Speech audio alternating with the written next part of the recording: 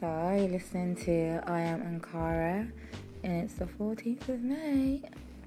And here in the UK, we've got something called Mental Health Awareness Week. And I thought it'd be definitely a good topic to speak on. Because mental health is just something that affects so many people these days. Whether we want to call it the label mental health or spiritual awakening. Today I'm really going to discuss what I deem a thin line between spiritual awakening and mental illness. I think after going through various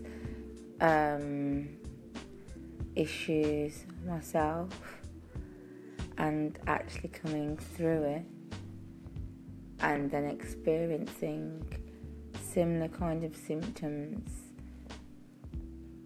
I've actually been able to analyse, what was the difference between the things that I first experienced to now, why am I okay now, and what was going on before.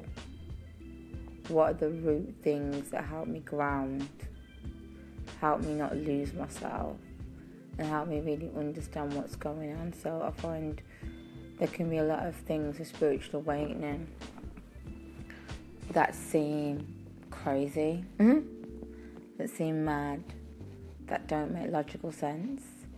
And if we try and rationalise it or analyse it with our left brain, it seems crazy, and then we label ourselves with that same label because what we're experiencing just doesn't make sense.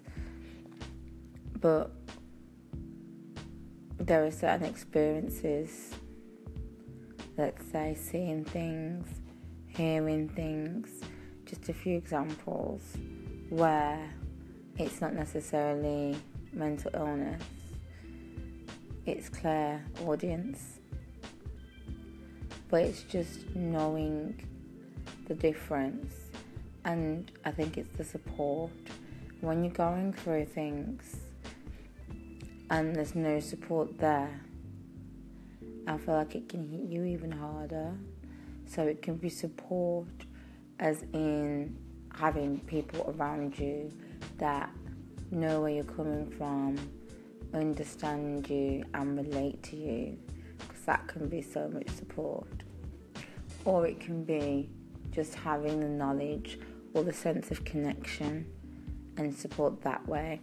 So when you're going through whatever you're going through at the time, you don't feel so isolated and so confused and so disconnected. I really think that a big difference for myself was the sense of connection.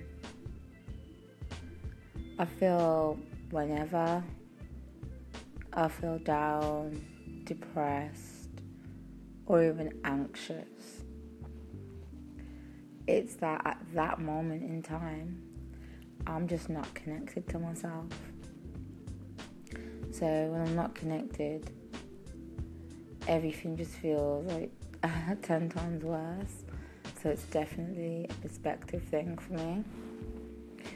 And then times where I do feel connected, I can be going through exactly the same symptoms, whether it's seeing things, hearing things.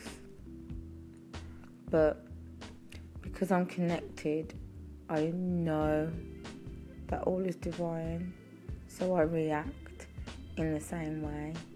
See, it's very interesting that a lot of things, a lot of ways that they can become worse or even irrational or put you in a state where you can't cope, it's because of how we react after them. So it's not exactly what's happening to you, it's the reaction.